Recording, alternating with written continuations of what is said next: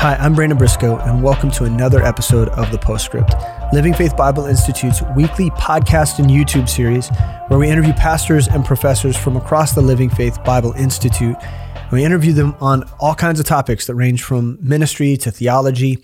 And today I have the privilege of interviewing a friend of mine who's also the professor or one of the professors in the children and youth ministry class that we offer through LFBI, Jeff Grasher. He's also the pastor at Midtown Baptist Temple over the youth ministry. And we did ministry together for several years, and he's a very good friend of mine. I can't wait for you to meet him.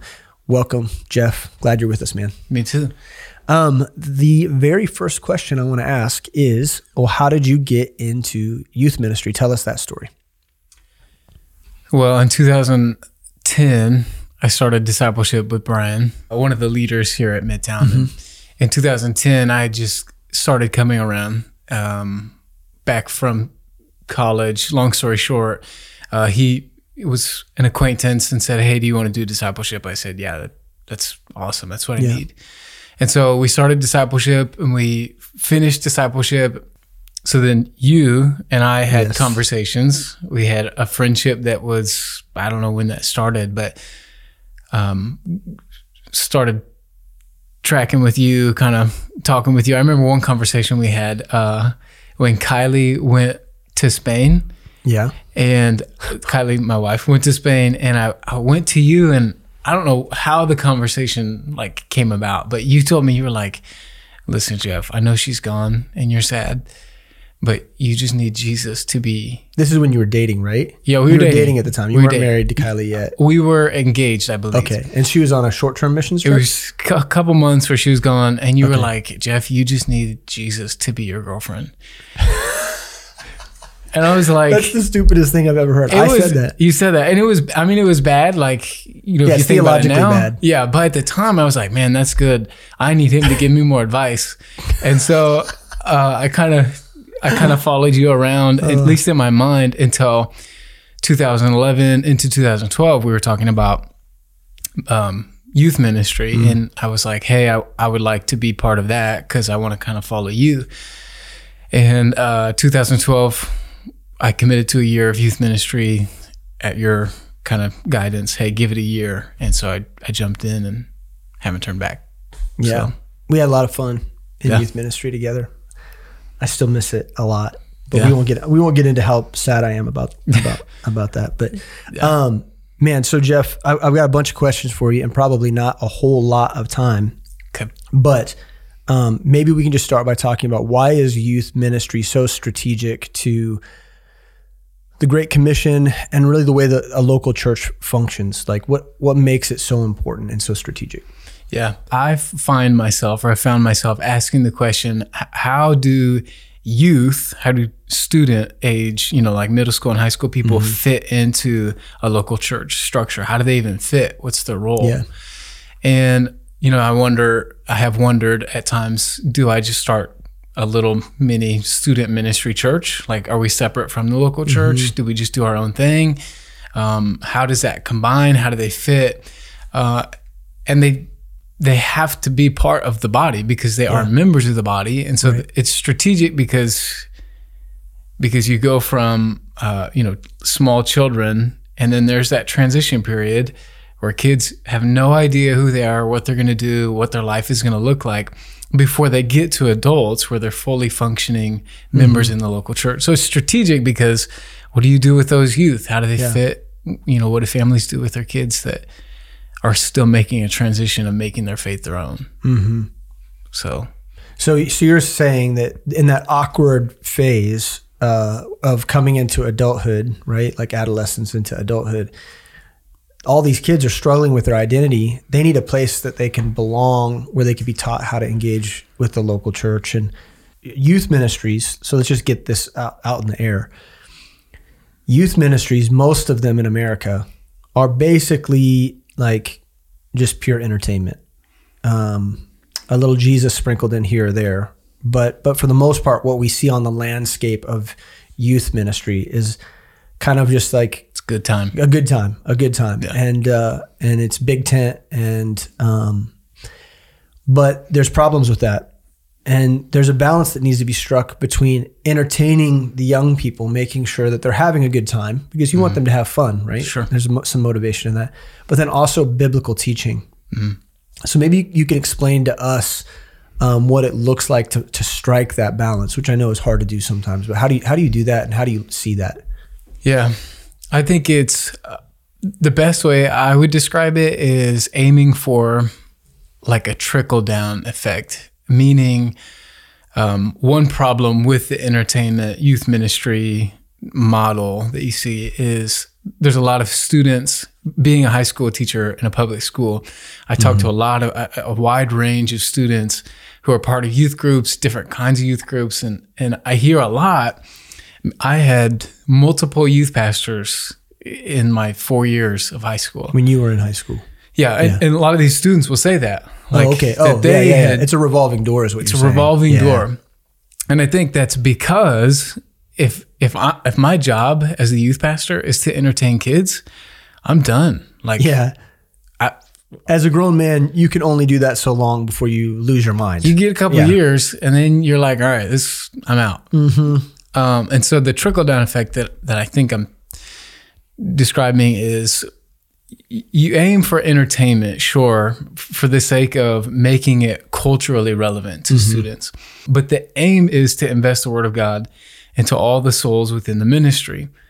Well, I think investing the Word into the counselors in Bible study setting and in preaching on Sunday mornings, and for us Tuesday nights, but also aiming at the counselors and all of the students with the Word of God, giving the whole group an investment, then gives me liberty to not be entertaining, but to envision and empower the other people to bear that load. I think I see what you're saying. So you're saying that one of the reliefs for you is that you're not the one that's responsible for making things awesome and exciting. Your responsibility is to invest in your leaders, which I think a lot of youth ministers have a hard time understanding. Like these people show up to help, and they orchestrate activities, and they have these tasks that they're supposed to do to make sure that the big event goes off without a hitch.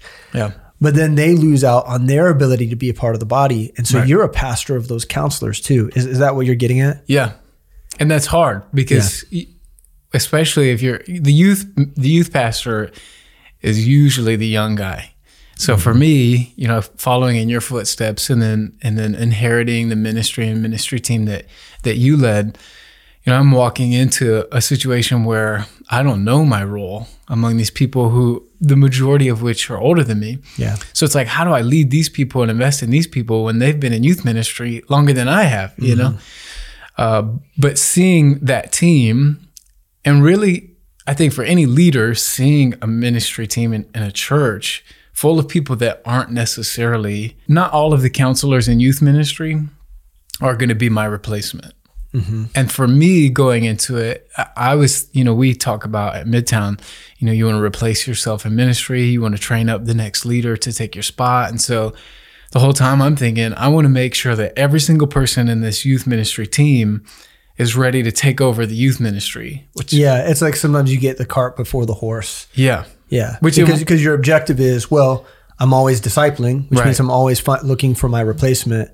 But then you realize you have to create a culture where everyone's being invested in where they're at. Right.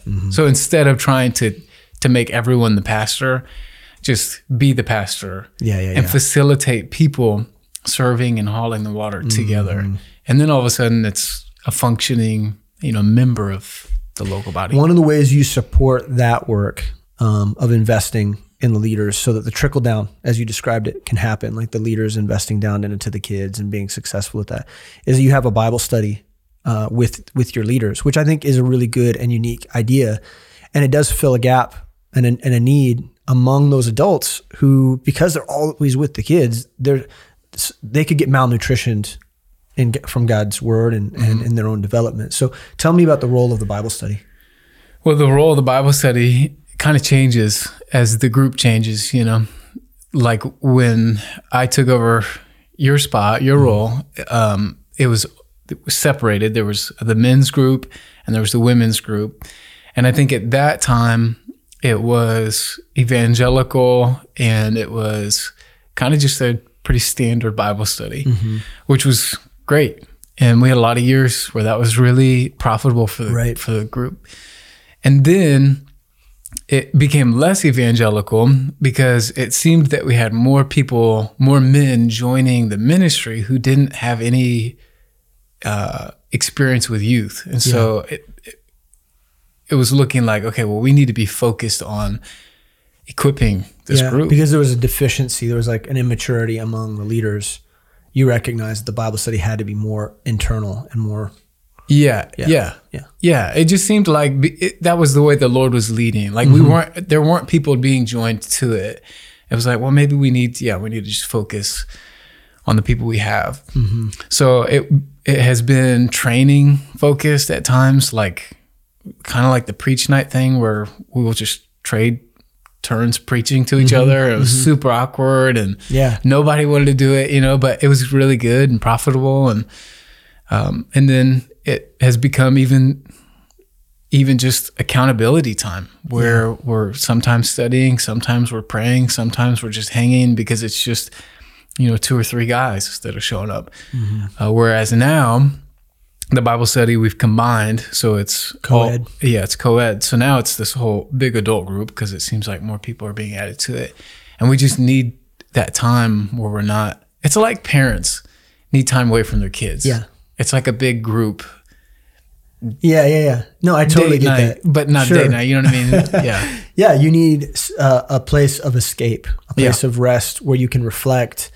And even like, I assume it's a place where you get to vision cast too. I mean, you get to have explicit and open conversations about where the ministry's at. And there's probably, a dialectic of some sort that's the hope. Yeah. It's pretty new, but that's the hope, is that we can have time where we're envisioning with the ministry, but also whatever the Lord leads. So one of the things I wanted to ask you about, this is much more practical, is this idea of environment, like that's conducive for learning. And, I had a conversation in an episode a while back with Chris Best, and we talked about this idea of how the environment for children's ministry has changed over time. At one point they were doing like children's ministry around a cardboard box, which is like, at this point, it's kind of like a legend that we tell around here, but, gathered around a box for a table. And, it was pretty lowly beginnings. Yeah. And how the building has transformed to be more of a conducive learning environment. And I know that you're a teacher, and as a teacher how important a distraction-free learning environment is. But here at church, we, like the youth ministry, just like Kaya doesn't, the college unit, doesn't have a real home. Yeah. Like it's always been moved and shifted around into different spaces. And especially when you're trying to, at some level, entertain and get kids excited, I guess here's my question. How important is the right learning environment? And then when you don't have it, which maybe other young or youth ministries probably don't either, they're listening to the show, they might be able to relate to that. When you don't have the environment that you need, what do you do? And how do you make up for that? And how do you even think about it? Yeah. When you walk into my home, the first thing you see as you open the door is the girls' playroom, which is probably not a great structure. That's not like an average house is not that way. Well, so you have to walk through the playroom to get to the rest of the house. Yeah, well, it's like the playroom is to the left and then the dining room is to the right. I have a kind of compact house. Yeah. But there's a designated space for my girls to play. And that's because we don't want them to string all their toys all around the house, right? That's also one of the 2 spaces really that my wife does, that Kylie does lessons with Josie. So she'll teach her and she'll teach her how to write and stuff. And where I'm getting at is kids need a space to be able to play where they don't have to worry about, getting involved in other people's stuff. Where the adults aren't giving them the sideway glance. Exactly. Right. But then they also need that space where they're comfortable and confident. They feel safe, to learn and to be vulnerable. And students need that vulnerability, that sense of vulnerability where they can be honest and open, because youth ministry shouldn't be just an hour of straight preaching to them. Right. It should be shorter devotions, and then there should be time where they can be honest and open. And the space, I believe, it creates that sense of availability in the student's mind. So when you don't have a space that, says youth group on it or whatever. Right. You share it with an adult classroom. Right. Yeah. I think part of it is just being flexible. I share space with Mitch and Josh, the middle school director, share space with Pastor Chris. And so what you're describing is the other fellowships. You also use the space as a transition moment. Yeah. And so there's communication, there's flexibility with decorating and with, making the space what each group wants it to be. It's kind of a Mod Podge. It's kind of weird.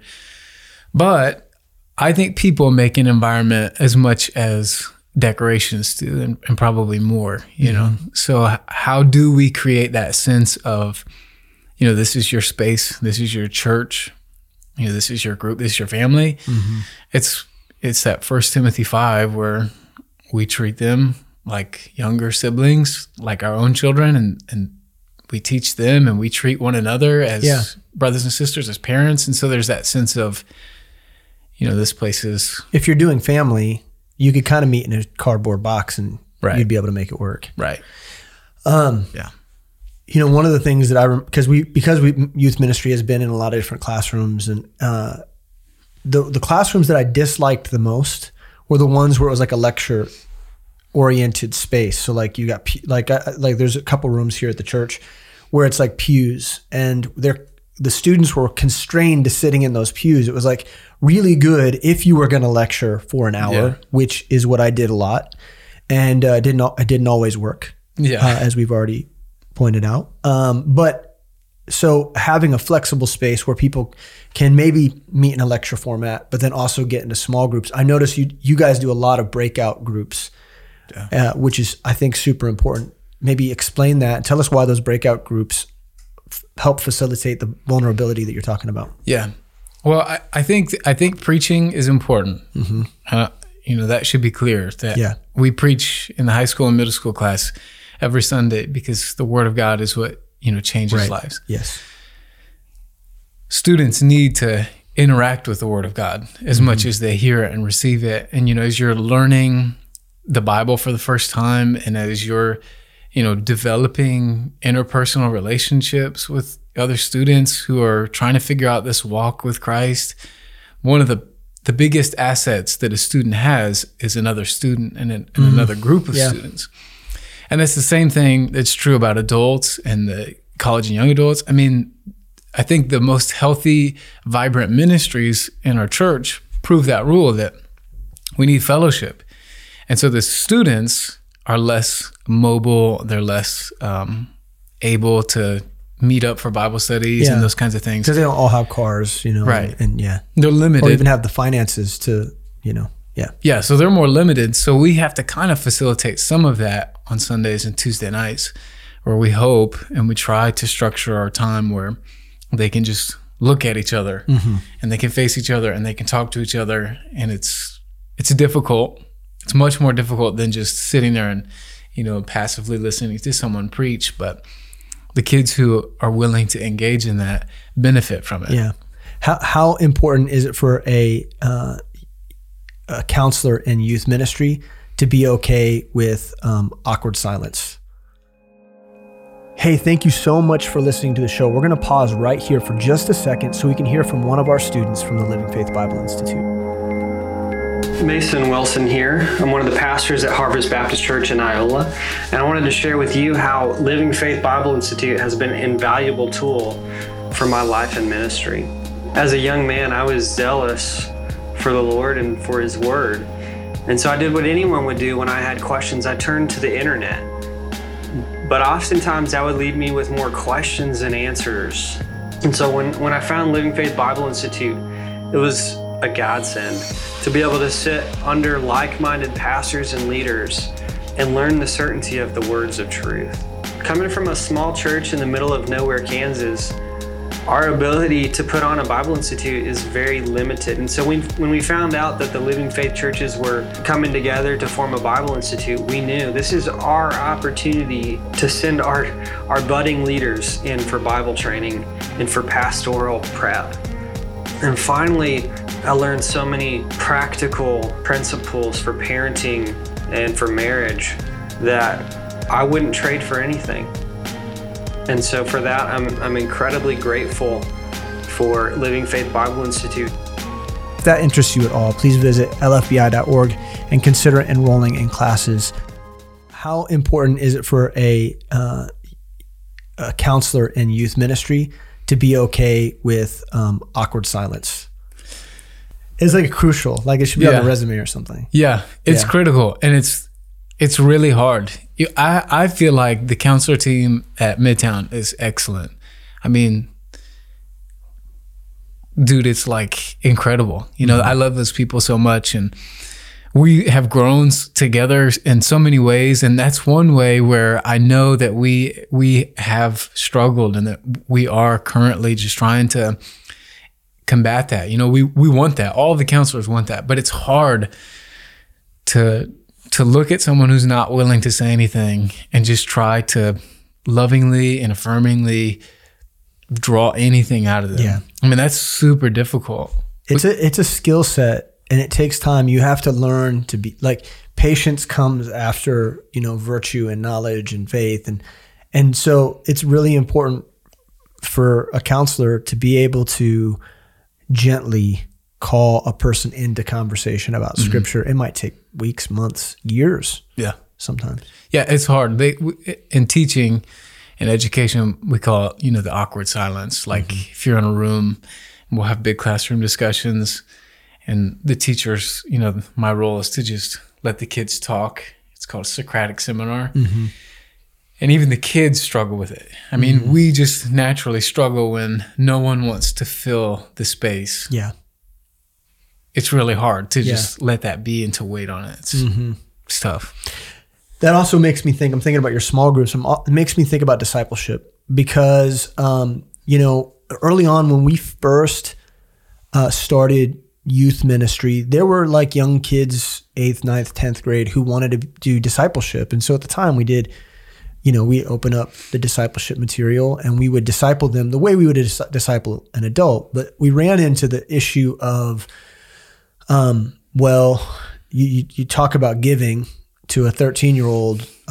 They've never held a job before. It's almost like a lot of the content that's in the discipleship material is not necessarily age appropriate.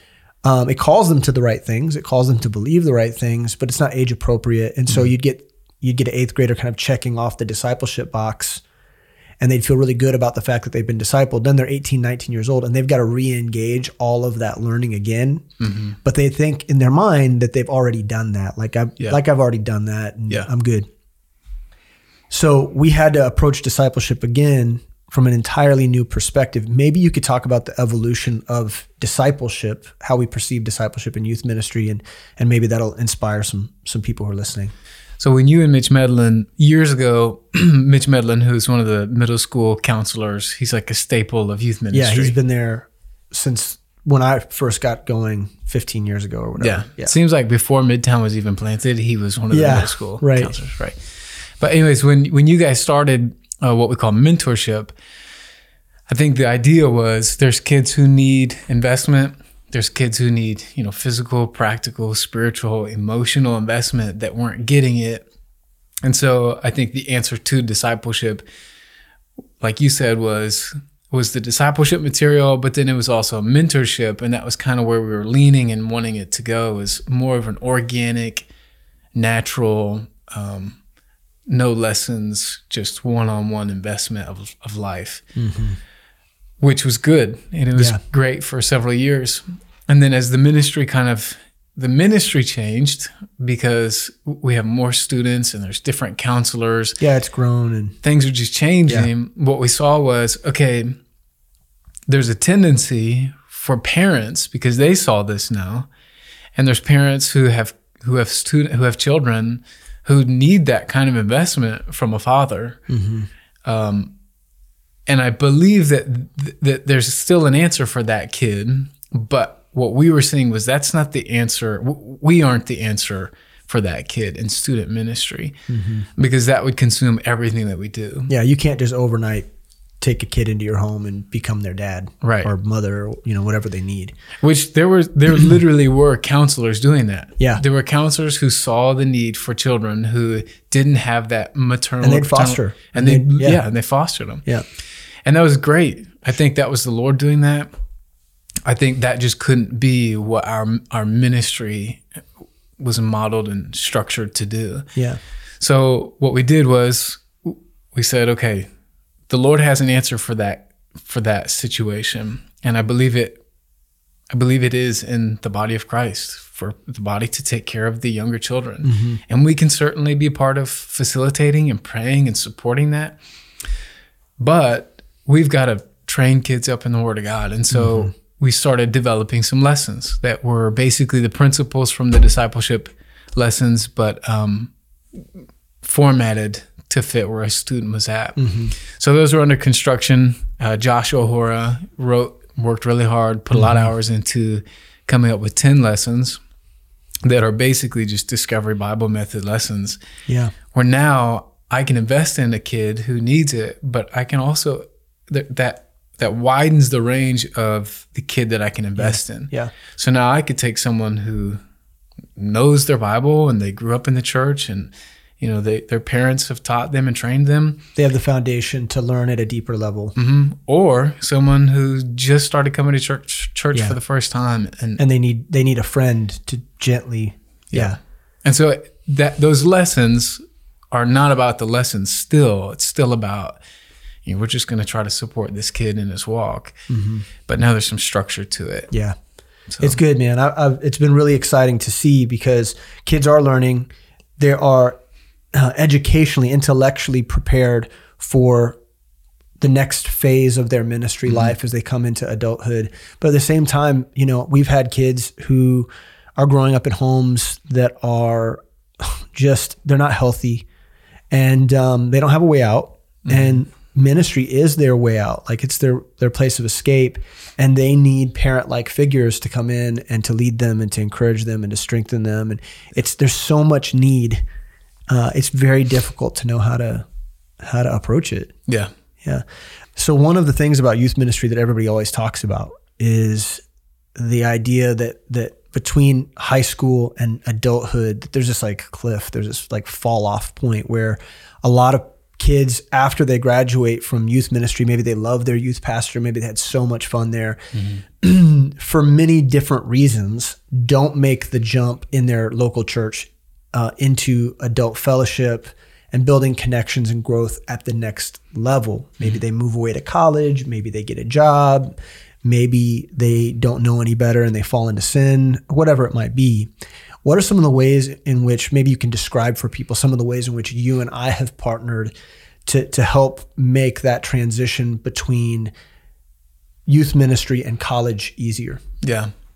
I think it goes back to something that you've talked about with, I think it was Sam in one of the earlier episodes, where you talked about the importance of the team working together and getting along, and us sharing, the ministry, and I trust you and you trust me, and we love each other and we want what's best for each other, as well as the students and the people we get to invest in. And from that place where you and I have an understanding, I can present to you situations with students and trust that whatever your call is, as these kids come into your ministry, that's going to be good. So some of the calls that we kind of have to make, or things we have to work through, are, kids, we're trusting that the kids get plugged into a Kaya, college and young adults Bible study, halfway through their high school career. So instead of waiting, their senior year specifically. Yeah, right. Yeah. So instead of waiting until they get done and then saying, okay, now let's get you connected to the next phase, we start that process. We start that process at the end of their, before the end of their high school career. And then another part is we are aiming mentorship, the youth discipleship. We're aiming for kids who are sophomore or junior year. And then the hope is that they get through that mentorship process, they get what the Lord has for them through their mentor. Maybe they turn around and invest in somebody else, but then they take cost of discipleship during their senior year. And so now they're already thinking forward. Yeah, when I'm an adult, I will be ready to begin the process of discipleship. Right. But it's before they're an adult. So we're starting that process because you're right. I mean, there's been kids in our ministry. There's kids that we've shared. There's kids that we've seen go from high school and just drop off. And I think some of that's inevitable. I don't think you can control all that. There's way too many variables. You can't just expect every kid to make it, even though that's what we're believing God for. Right. Yeah. But I do think that there is something we can do. And I think it comes down to making sure that kid knows that this is my home, that there is something that God has for me after I graduate high school, and that we'll help them through that transition. You know?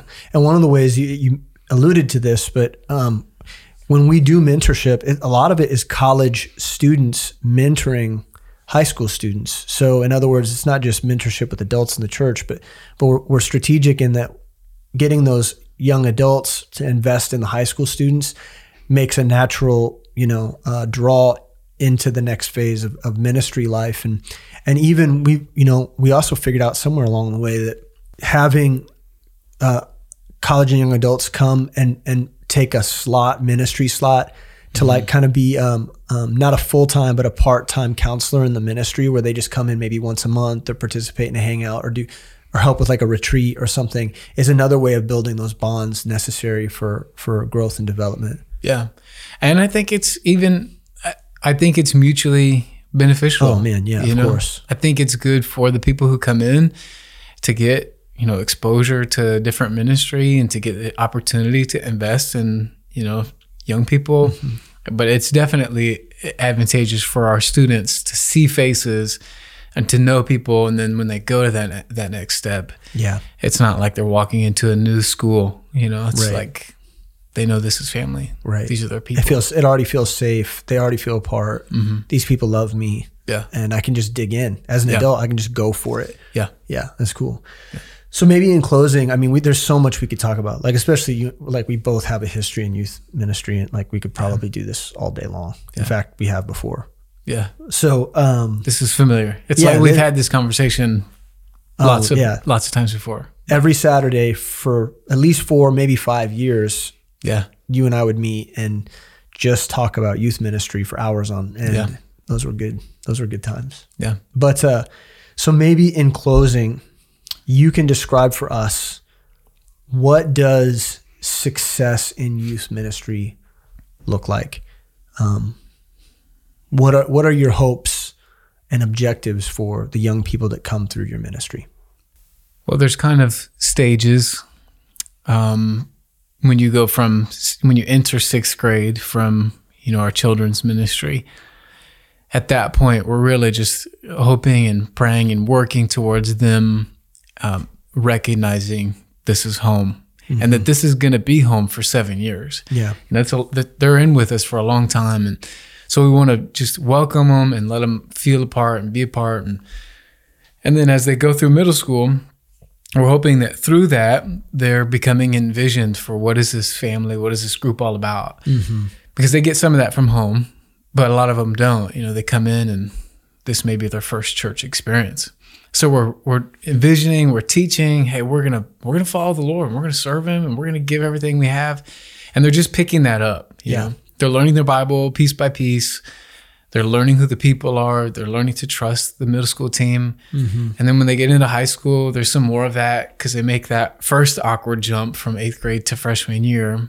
And usually the freshmen are just super quiet. They're either super quiet or super annoying, Right. But usually they're just kind of timid and just watchful during our time together. And then by sophomore and junior year, we're hoping that they have made that decision in their mind and in their heart that they're gonna haul some water with us, and that they're gonna be part, and they're gonna join Bible study. They're gonna start Bible studies maybe. Yeah. They're gonna which is a whole nother aspect of your ministry that we haven't gotten a chance to talk about, is the vision to plant Bible studies in high schools and middle schools. And yeah. And so some of that's happening, and hopefully that happens, in that time frame. Mentorship becomes something that they're considering and trusting God for. Mm-hmm. And then as they go from junior year into senior year, there's usually the big click. And we see that kids usually have bought in fully with us, or they haven't. Mm-hmm. And they're kind of just, they're with us maybe sometimes, but they're on the sideline. You can feel them making a distinct decision to not participate. Yes. Yeah. Yep. And you can I can really feel when they decide I'm all in, because then they become like one of the counselors. Mm-hmm. And by senior year, they're like leading events and they're leading the kids and they're vocal, and that's the hope. So they buy in. And then by the time, halfway through their senior year, we're having conversations. I just had this conversation 2 days ago, like, hey, now your step is Kaya Bible study, cost of discipleship in February. Let's start making this transition. And by the end of their senior year, it's just awful. I mean, I'm beside myself. Yeah, because they're ready to go, you mean? Because they're ready to go. The hope and the prayer is that they have fully transitioned from youth ministry to Kaya by the time, May 24th or whatever that Sunday is, right, when they switch. And they're like, yeah, I've been ready for this. And then I'm like, it's just awful. Yeah. It hurts, it's really sad, because they become counselors and helpers, and man, it's like, they mean a lot to you, and then you have to kind of say goodbye. But it's the best. Yeah. It's definitely bittersweet feeling. But man, we've seen so many young people count the cost and make the jump. We've lost people. Mm-hmm. But man, we've seen way more success stories than we have failures, and I'm thankful for your heart, man. Yeah, I am so glad that you are in this role. There's just nobody else in our church that could do it the way that you're doing it, and so I'm so grateful for you. And thank you for encouraging our listeners too. Appreciate it. We'll have to have you on again and have more deep conversations about the nuances of some of this stuff. But that'd be cool. So we want to thank you as well, the listener, for joining us for another episode of the Postscript. We hope it was edifying and encouraging. And you're listening maybe, and you're thinking to yourself, man, I would really like to learn more about how to be an effective minister in our children or youth ministries at my church. We want to encourage you that the next time that the children and youth ministry class comes around in LFBI, you should really consider enrolling and getting that content. It's a 16-week course. And so there's a lot of stuff there, a lot of stuff that these guys, Chris Best and Jeff Grasher, are teaching that you need to get a hold of. And so we want to encourage you to do that. In the meantime, if you go to lfbi.org and visit the section of our page under the academics, you'll find our courses. And all the courses that we offer from semester to semester, we want to encourage you to check those out and enroll for other classes that would help build you in your knowledge of God's word and your ability to lead in ministry as well. So please do that. And also, if you listen to the show week after week, please like the show, share it, subscribe on whatever podcast platform that you prefer, or if you watch on YouTube, follow along. That way you're getting all the content week from week without falling behind. We're really thankful for you, and we know that we've gotten so much support and so much great feedback. Please continue to help us and help us make the show even better week after week, month after month. We love you. God bless you. See you next week.